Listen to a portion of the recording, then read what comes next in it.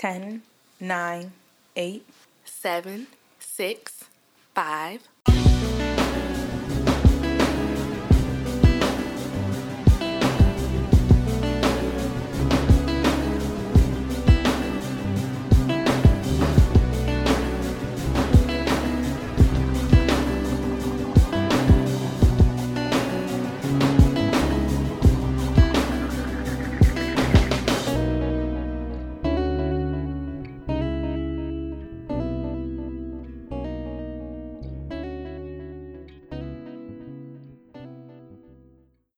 Hey everyone, I'm Darian Simone Harvin, and you're listening to Am I Allowed to Like Anything?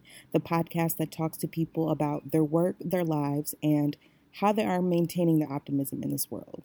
So for this episode, I am actually in Chicago, where I spent the weekend at Empower Her, which is a conference for women that's organized by 2190 and Blavity.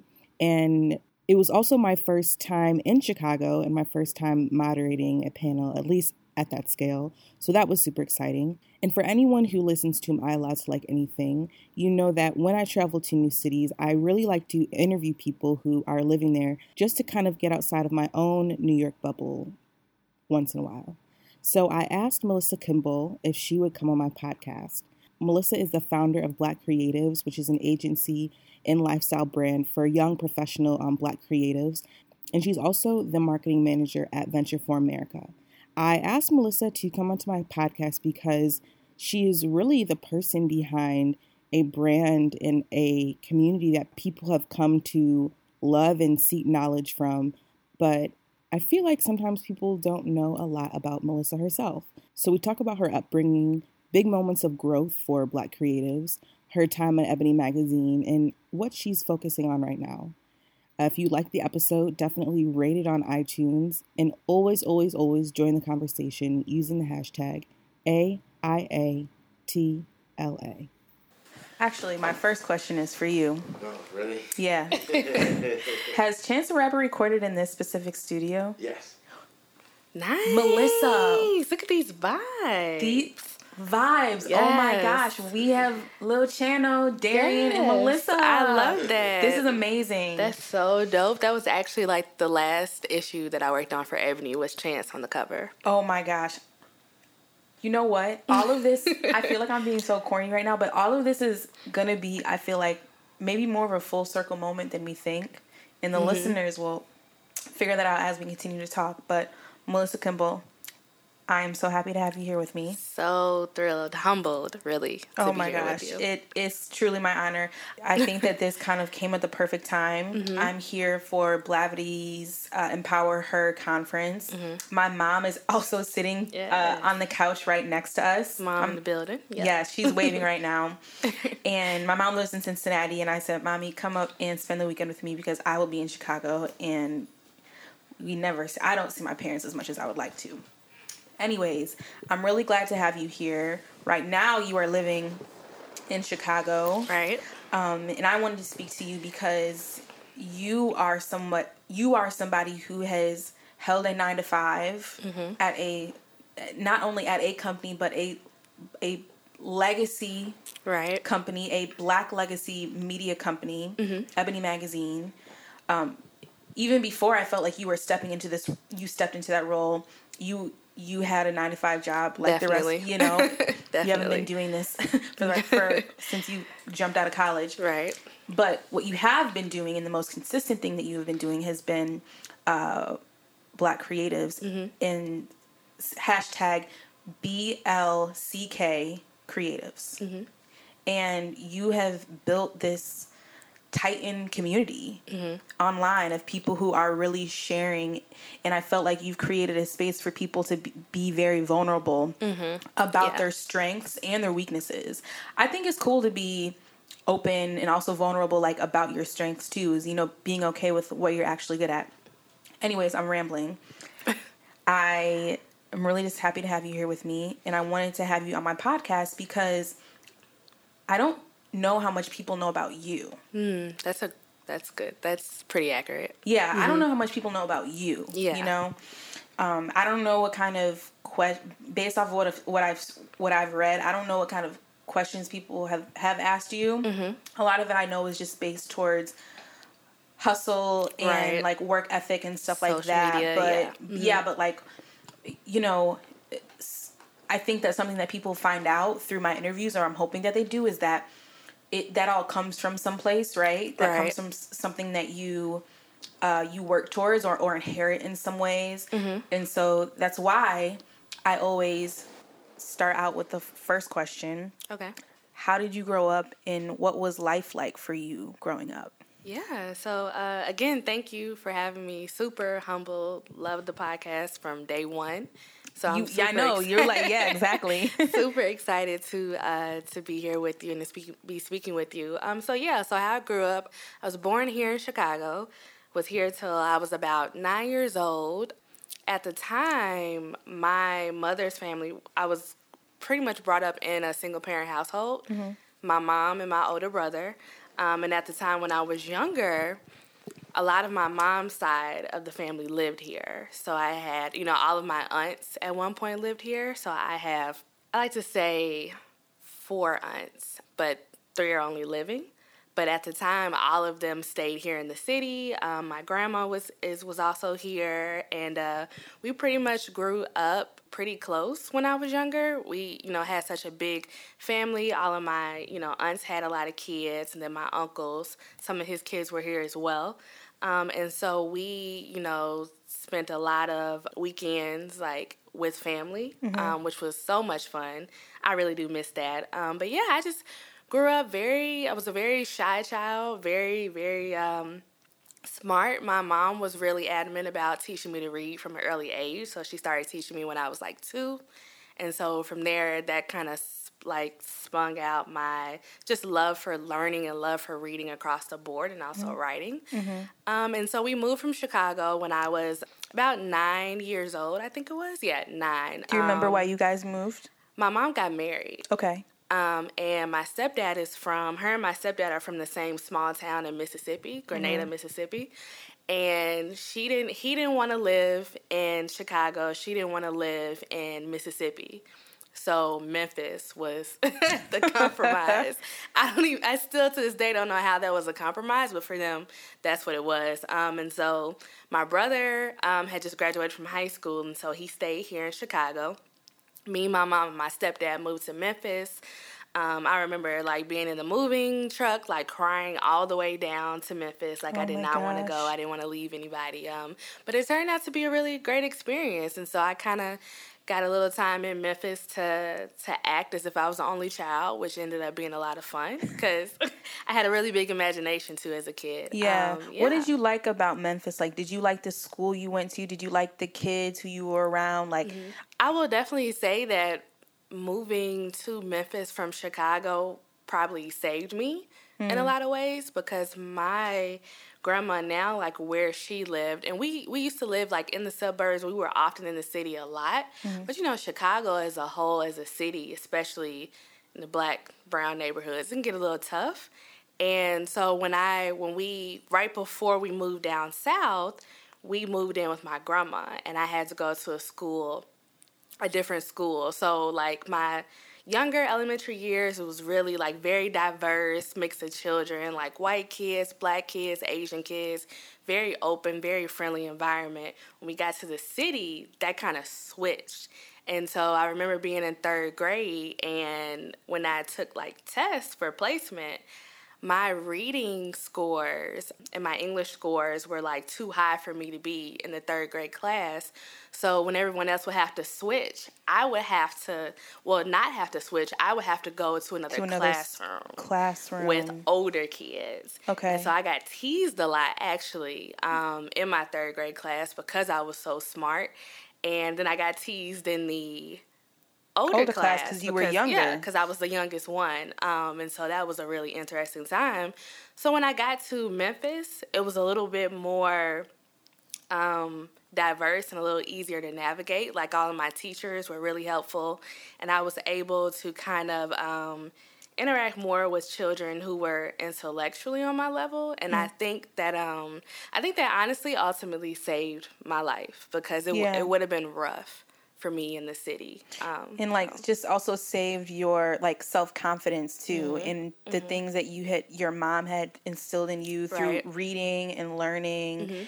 And so I kind of sent this to you, is that before we talk about like Black creatives and everything that you're structurally, like visibly, tangibly doing now, I really like to get to the core of how people even become interested in what they're doing, you know? And to me, a lot of it is, yes, we call it social media now, but what led up to that in terms of interest? Yeah. You know? Yeah. And I always think that's kind of a weird question, because when we were 18 years old, you couldn't have told me I would be even sitting here recording a freaking podcast. Like, you know what I mean? And who even knows what we're going to be doing in 3 years? We don't know what kind of companies are going to be around. Right. We don't know what positions are going to be around. So, and if you would have told me that I would have been running like Ebony's social media channels, like that was never part of the plan. I literally stumbled into it. Yeah. Do you still consider yourself a shy person? I do. I think you make a really good, I know you said it earlier, like a lot of people really don't know me. Because not only am I a shy person, but I also like to be a cheerleader for other people. Yes. Or if someone is doing something that I like really love and really respect, they're like, hey, do you know, someone can ask me something about me and I can literally flip it to be about them in like a matter of seconds.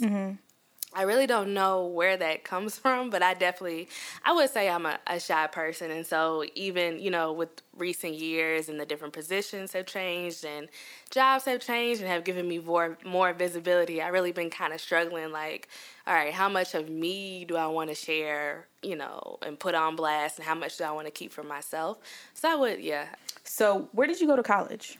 University of Tennessee at Martin. Okay. And you liked it? Nah, it was one of those things where it was like the last resort. I literally didn't know I was going to go there until maybe 2.5 months before the semester started. I wanted to go to Howard, but we didn't have the money. I was the first person in my family to go to college. And so we didn't know about like student loan process. Again, my mom, having been a single mom and transitioning to having a family and moving. And we just didn't know a lot about the college application process. There wasn't a lot of as much info and help out as there is now. And so didn't have the money to go to Howard, didn't have the money to go to Hampton, didn't have the money to go to Clark Atlanta. One of my cousins from high school went to the University of Tennessee at Martin. And I found out about the school through her, and I was like, oh, okay, well, 2 hours away from Memphis, at least I'm still out of the city. It was more affordable for me to do. And so I just did that. And I enjoyed it. It definitely was Martin, Tennessee is so small that the college is pretty much the town. And so from there, you kind of had to just, really make your own opportunities. If you really wanted to do something, you just kind of had to do it. Yeah. How many years ago did you start, at least at that time, was My Creative Connection? Yeah, so 2010, actually, was like the first, guess you could say, phase of it. Okay. So 2010. Yeah. I want you to think back to where you were in your life at that time and tell me about it. I was so depressed during that time. I remember college, like I'll say junior year was cool. Once I got to my senior year, I was working part-time. I had a full-time load. I had a boyfriend who played football at a college like 2 hours away from me. Well, no, like an hour away from me. I had an internship. I was still president of the Delta chapter, still doing stuff on campus. So by the time I got to the end of the fall semester of my senior year of college, I was like burned out. So by the time the spring came, I could have literally rolled out of college. Like I was that tired and that exhausted. And because it had gotten really bad. Like I had like stopped answering like phone calls and stopped going out. Like my mom, literally, she'll enjoy this story, had to come up to campus, like 2 hours away from Memphis, to like come to my apartment and say like, what's going on with you? Like, are you okay? What's up? Yeah. So 2009 was just a rough year. You know, the recession hit. Yeah. So jobs were non-existent. Everything that I applied for, I didn't get. And so I came back to Memphis. Couldn't find a job, especially not in media in Memphis at the time. It's a little better now, but back then wasn't really a lot of opportunity. And so I actually started working at FedEx, like I needed money. And so I was doing manual labor, throwing boxes on airplanes. I was coming home dirty every Loading day. airplanes. Loading Ooh. airplanes. Like the FedEx planes that you see in the sky. I used to help load He's those. nodding in the back as he's like, Yes, Yeah. so you understand the struggle. I mean, just, you know, picking up extra shifts, like when it got cold and holiday season was crazy. So I was not really doing a lot in my life that I felt like was true to what I really wanted to do. And I had been writing and working with the online publication called J Magazine. It was started by a friend of mine, Michael Jones.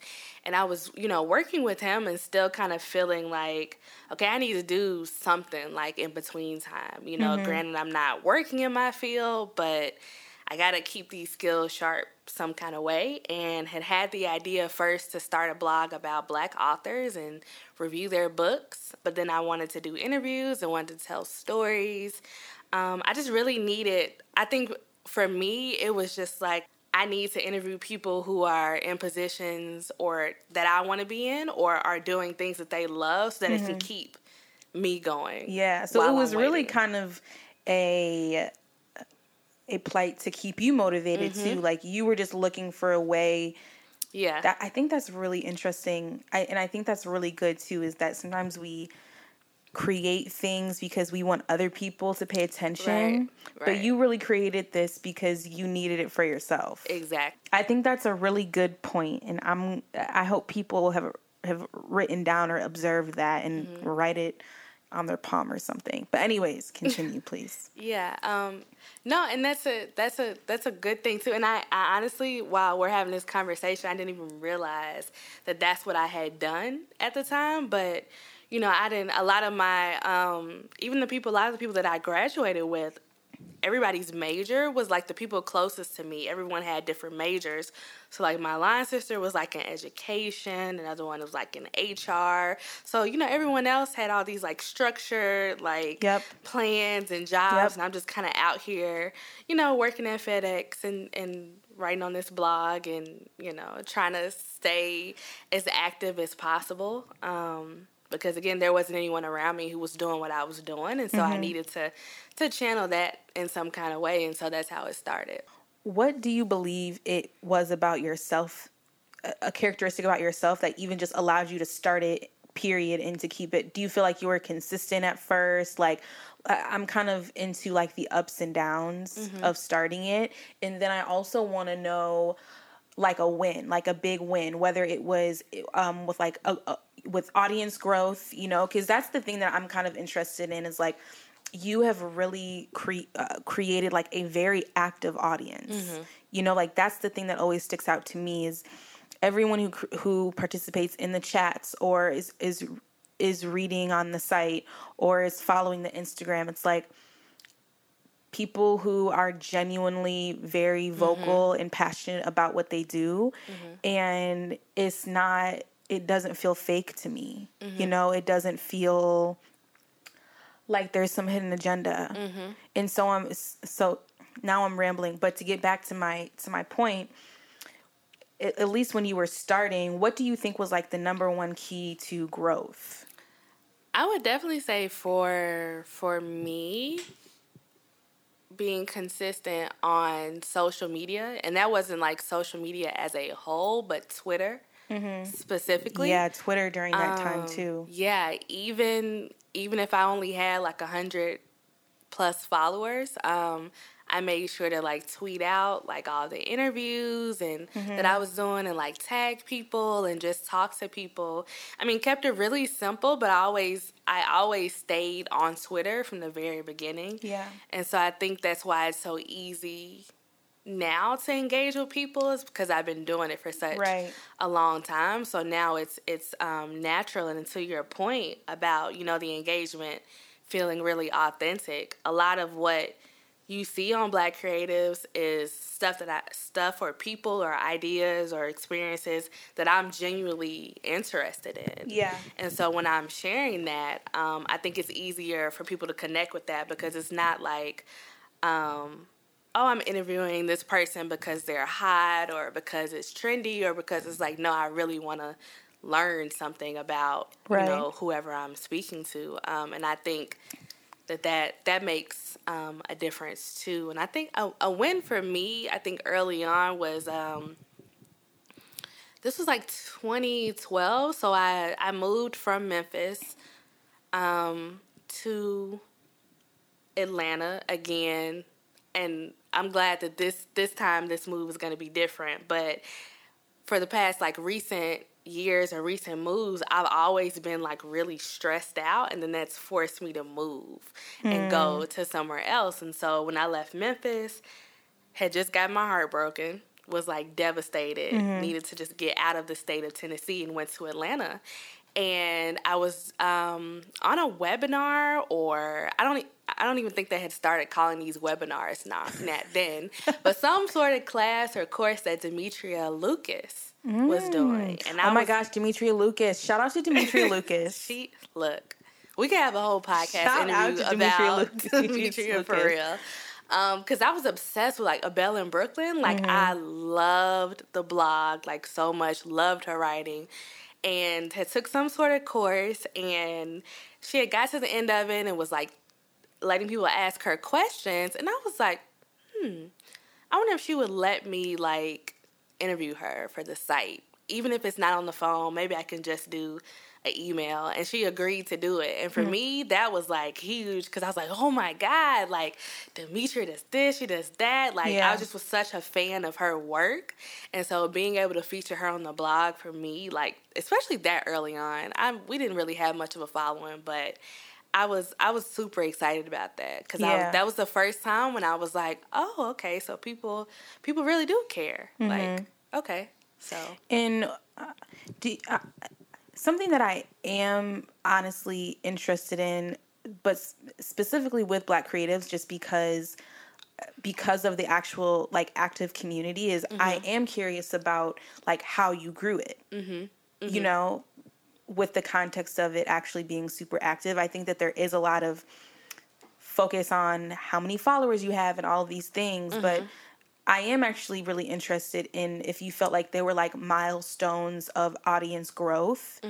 And I feel like this is such a nerdy, like BuzzFeedy question, but like I am interested to know, do you remember like doing something right and being like, okay, people are attracted to this. The people who I want this to reach, it's hitting that atmosphere. Do you remember those times or those hacks or techniques at all? Yeah, I would definitely say the Twitter chats. Yes. Immediately worked. You know, I had been doing a lot of, you know, I will say one thing that definitely helped was having a really great relationship with everyone that I featured on the blog. So they were more inclined to share it and pass it along. And I think, again, because Black creators are such an extension of who I am, I think that it makes it easier for people to kind of slip in and just engage with it, but be themselves at the same time. I'm never like trying to force anyone to be anything or do anything they don't want to do. But I would definitely say the Twitter chats. So that was like 2015 when we started the Twitter chats, and I had seen, because I had been like doing freelance social media work at this time, and had been seeing these like interviews basically on Twitter was what I thought they were. But I was seeing like very like basic kind of surface level, like how to grow your brand in 3 days, or just some like a lot of fluff. And I'm like, man, wouldn't it be cool if we could just have like a real conversation about the issues that we face, especially as Black creatives, because a lot of the access and opportunities that our counterparts get, we don't get. And a lot of the things that we have to deal with, we don't talk about. So, we're not talking about graduating from college, getting a degree, and then you have to go do manual labor for 2 years. Like, we just weren't having those types of conversations. Right, like being honest about those conversations. Yeah, being honest and just being really open about how just being a creative in itself is not easy. But then, again, Black and brown people, we have different issues that we kind of have to deal with, either if it's from our families' expectations or the system, or just trying to find or navigate our way. And I just felt like we weren't really talking enough about things that could really help us. And so we did the Twitter chats really started off as like, okay, let's just do this one. It was never supposed to grow into like a series. Yeah. I'm like, okay, let's just do this one.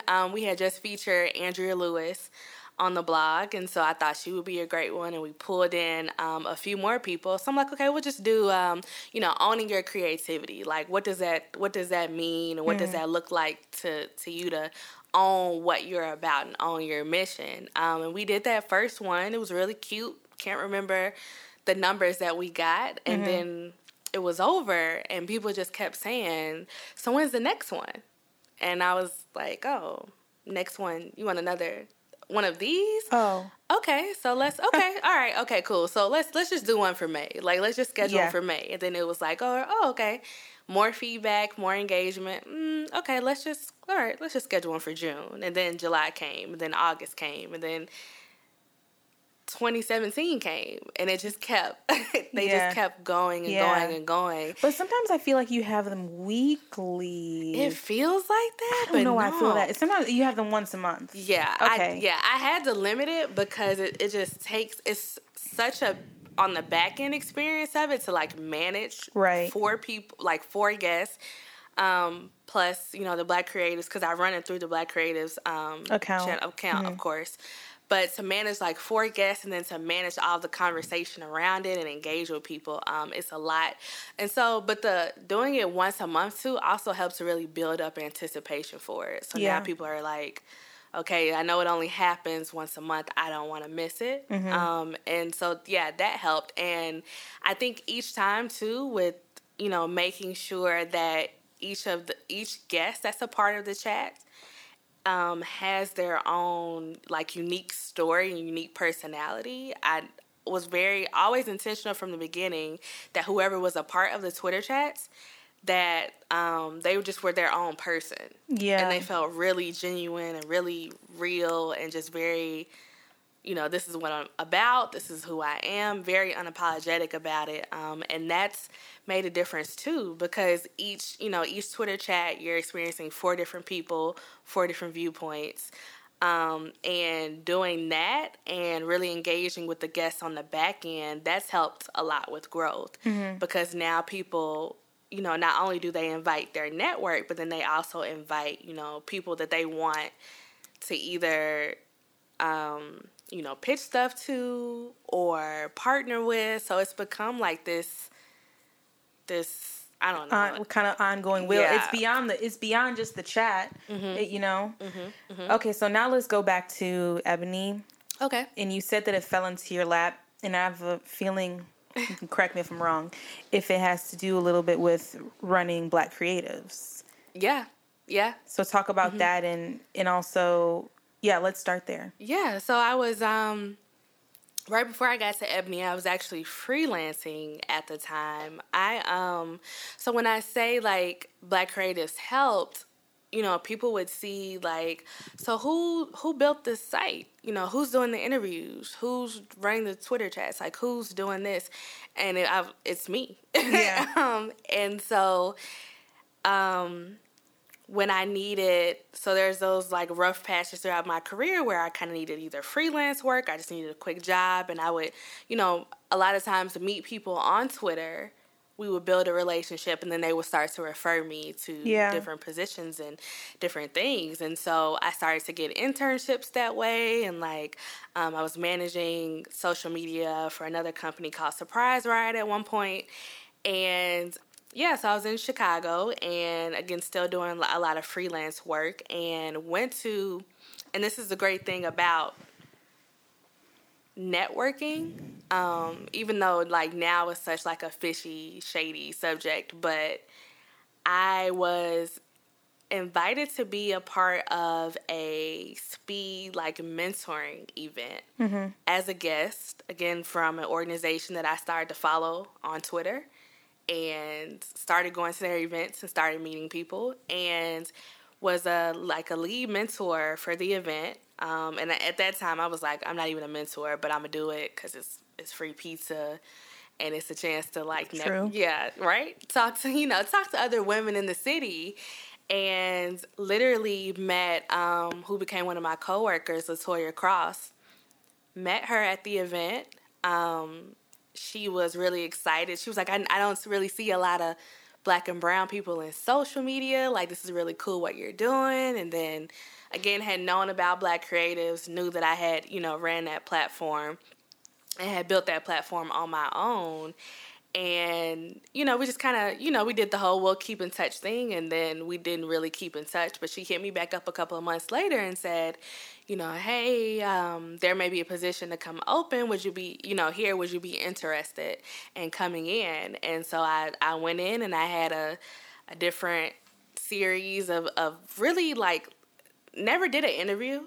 Mm-hmm. It was a lot of meetings. Okay. I'm not sure how intentional that was on my boss's part, but for me, the feelings were always really, like, casual, because at the time I was already still holding down 2 freelance jobs, so I wasn't necessarily looking for a full-time job, but I'm like, it's Ebony, so right. I'm not gonna like brush that off.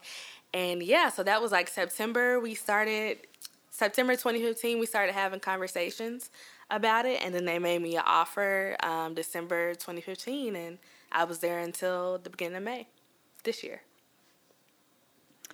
What did you like the most about being at Ebony? The history of it. Very familiar with John H. Johnson's story. When I first got to Chicago from Atlanta, I actually didn't really know my way around Chicago, but I, Google and Google Maps. And so I actually went to the old building that he had here. And when I found out that wasn't where they were, I just went to like where the office was, just because I wanted to see it. I'm like, I'm finally in the city with Ebony magazine. I'm just gonna go stalk it, not even knowing that like a year or so later I would end up there. But yeah, for me, just the legacy of the brand had been reading Ebony and Jet. I mean, had been just grown up with the magazine. My grandma and both of my grandmas, my granddaddy, were very into Jet, like the little weekly magazines. And then I remember reading Ebony, like getting my hair done when I was a kid. But being able to actually go like to the company and go through the archives, like touch them, go through the old magazines, see the photos, see the history, like that was the best part for me. Okay, so Ebony has caught a lot of heat for not paying their writers. Right. And it's been quite documented. And it's gotten people really angry, rightfully so. And so I want to know, like, how do you feel about that as someone who worked at the company, loves the company, loved working there, wasn't connected in any way with paying writers, right. I wanted to say. Right. But I don't know, I kind of, to be at that that crossroads, I want to know what you think about that. It's just, for me, very heartbreaking and very frustrating that this was even happening. Again, this staple in Black media. I mean, when you read John H. Johnson's book and the way he talks about, why he created Ebony and all of the work that he had to put into it to start, and the way he basically changed and set a standard for like Black media that you see today. I feel like it's really a tragedy. It's just really disappointing to see. It was even disappointing to find out that situation was way worse than what I initially thought it was. Like, How did you find that out? How did we find that out? I just in the last months that we were there, we just kept getting more, like, the volume of complaints we would receive, threats we would receive, kept just growing, like, more and more. I didn't realize it was such an issue really until after we left, and then info started coming out about specific numbers. But I know, like, me personally, with like the past couple of months that I was there, had been working anyway to try to get a raise because I was underpaid. I don't have any issue with like admitting that or being honest about that. But I knew that there was some financial stuff going on then, but I didn't know it was that bad. But it's really heartbreaking. It's really unfortunate, especially when you think about, you know, the stigma around Black businesses anyway. To see a brand that's supposed to be such a beacon for us to not pay writers. It's never made any sense to me, but yeah. Do you feel like the people who could have done more were doing what they could? No. I feel like I'm trying to not be petty. I feel like there were people there who did everything that they could, who went above and beyond, but once you get to a certain level, there's only so much that people on the masthead can do at magazines. Yeah.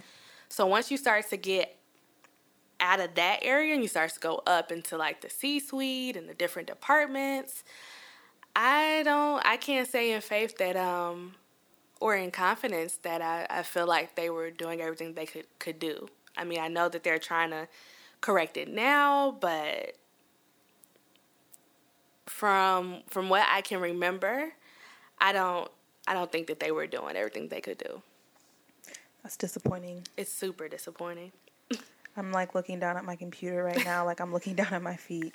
Yeah, it's super disappointing. There's just a lot to be said about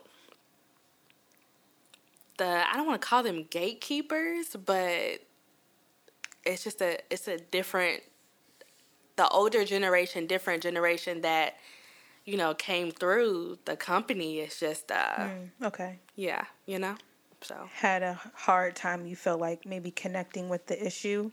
Very much so. Very much so. Interesting, because money feels so relative. Doesn't it?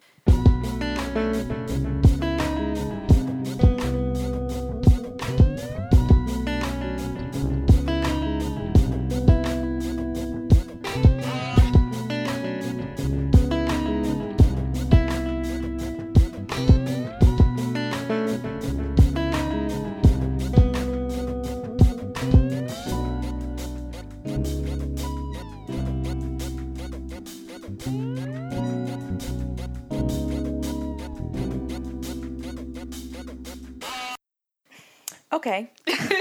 Right. How long were you at Ebony for?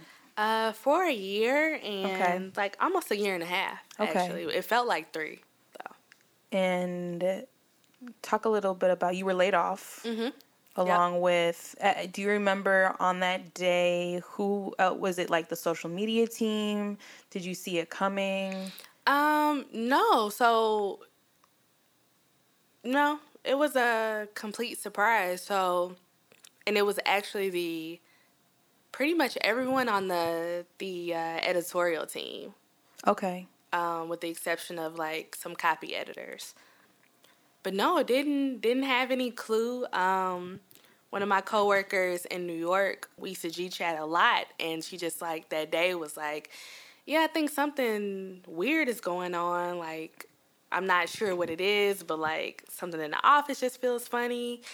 And so we had like had came to work and did our little what we do in the morning, and then afternoon came and just people just started getting laid off, and we didn't have any clue. So, and there wasn't really a social media team. It was like me, and then we had one person on Jet, and then once they decided to go a different direction with Jet, she moved over under me for Ebony. But yeah, no clue, no heads up. Yeah.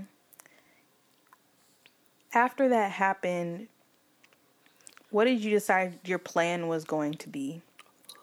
I was going to work all my options, right? So I think for me, a lot of people were like, yeah, so now you can do Black creatives full time, and you can do, and I was like, yeah, y'all don't know my life. Like, but that would be amazing. That would be great, though. That would have been incredible. That would have been made a heck of a story. But it just wasn't realistic for me at the time.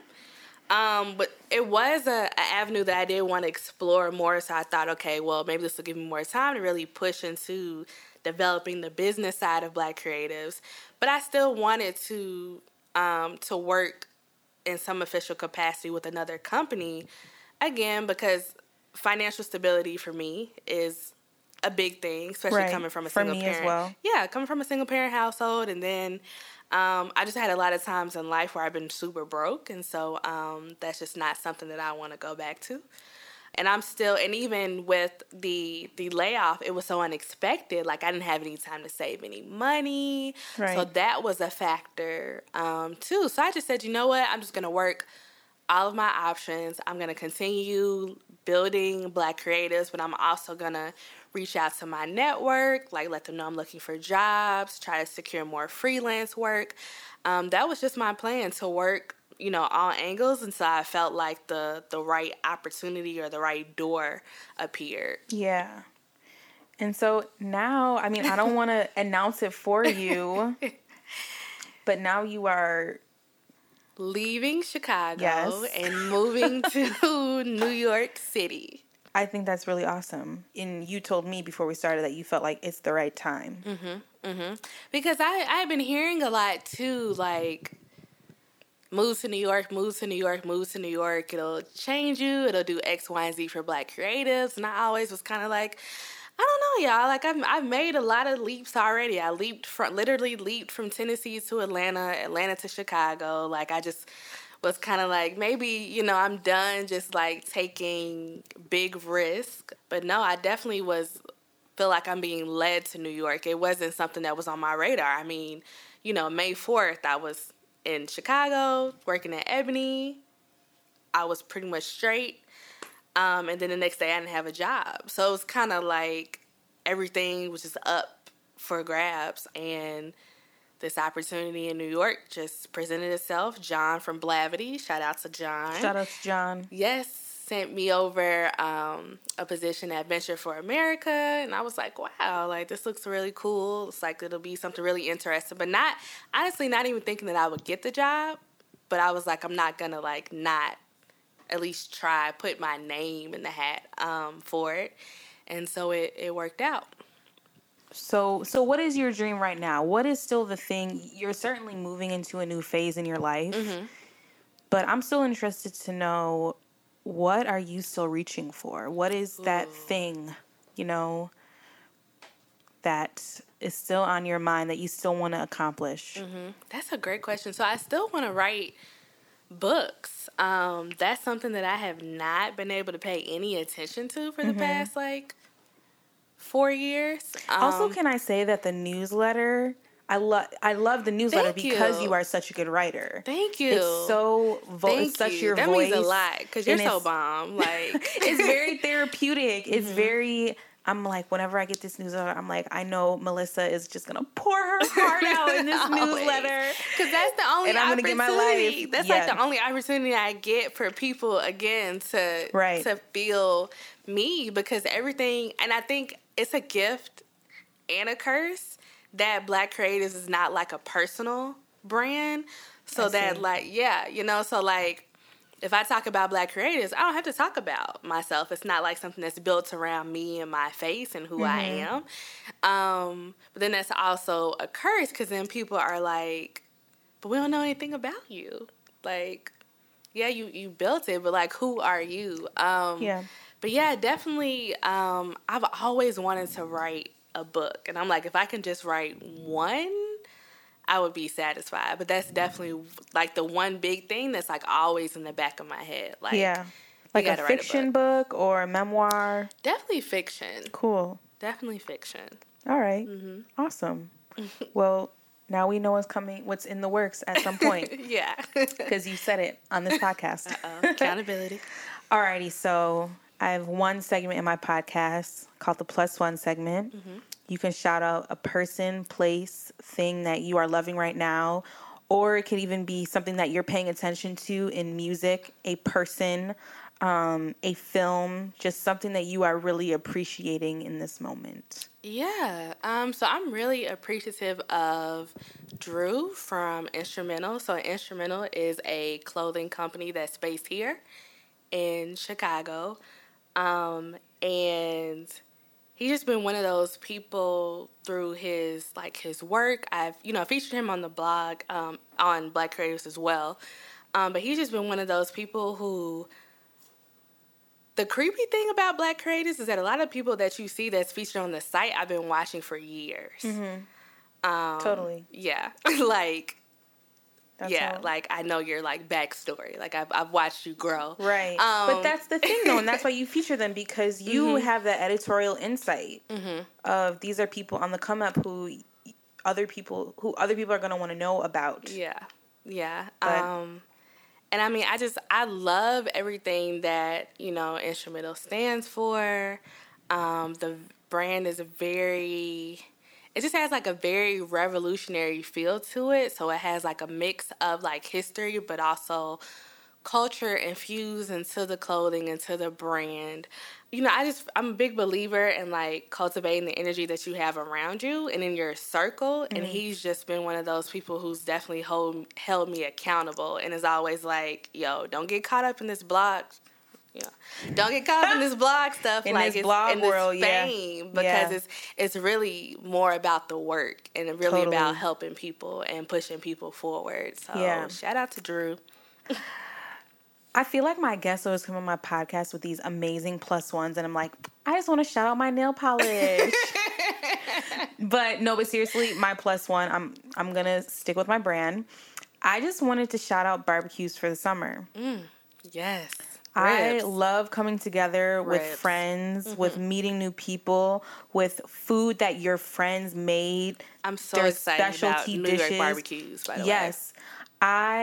My favorite summers, every summer of mine has been amazing in New York because it's New York, but such an integral part of them have been barbecues and people who have opened up their home to me to meet their friends, for me to make new friends, for me to try their food, even though I bring one bottle of rosé, which I don't do any longer, and contribute in a more adult way. Oh. But what I'm saying is that I just am really excited for barbecues this summer because I'm really excited to fellowship with my friends and to laugh and to be outside. To be outside feels so good. Like, I hate getting on the computer now. Yes. It's so nice out. You know what? I actually have another plus one. I want to shout out Brown Girls, which was filmed here. Yes. Because Brown Girls has been picked up by HBO. I saw that and I was like, wow. And yes, I want to shout out Brown Girls, and I am blanking on the names of the two main characters, but I'll be sure to put it in the podcast. But the kind of series, the first season is on Vimeo. And I loved it. I loved the relationship between the black girl in the show and then the girl who is from, I believe, some part of South Asia. I don't want to say exactly which country, but she, just to see a black and a brown girl who, that relationship where their cultures kind of intersected in a way, but they also had a very common sisterhood. Yeah. Which just we don't see enough of, I feel like. Yeah, and so it's not to say that we're more similar than we are alike, or we're all human. Yeah. No, I'm saying that they were just two girls who were roommates and clicked as people, and I loved both of them as individuals. Yeah. And how they were similar in the way that they both like made stupid decisions, but in ways that neither of them did, like, but never in the same way.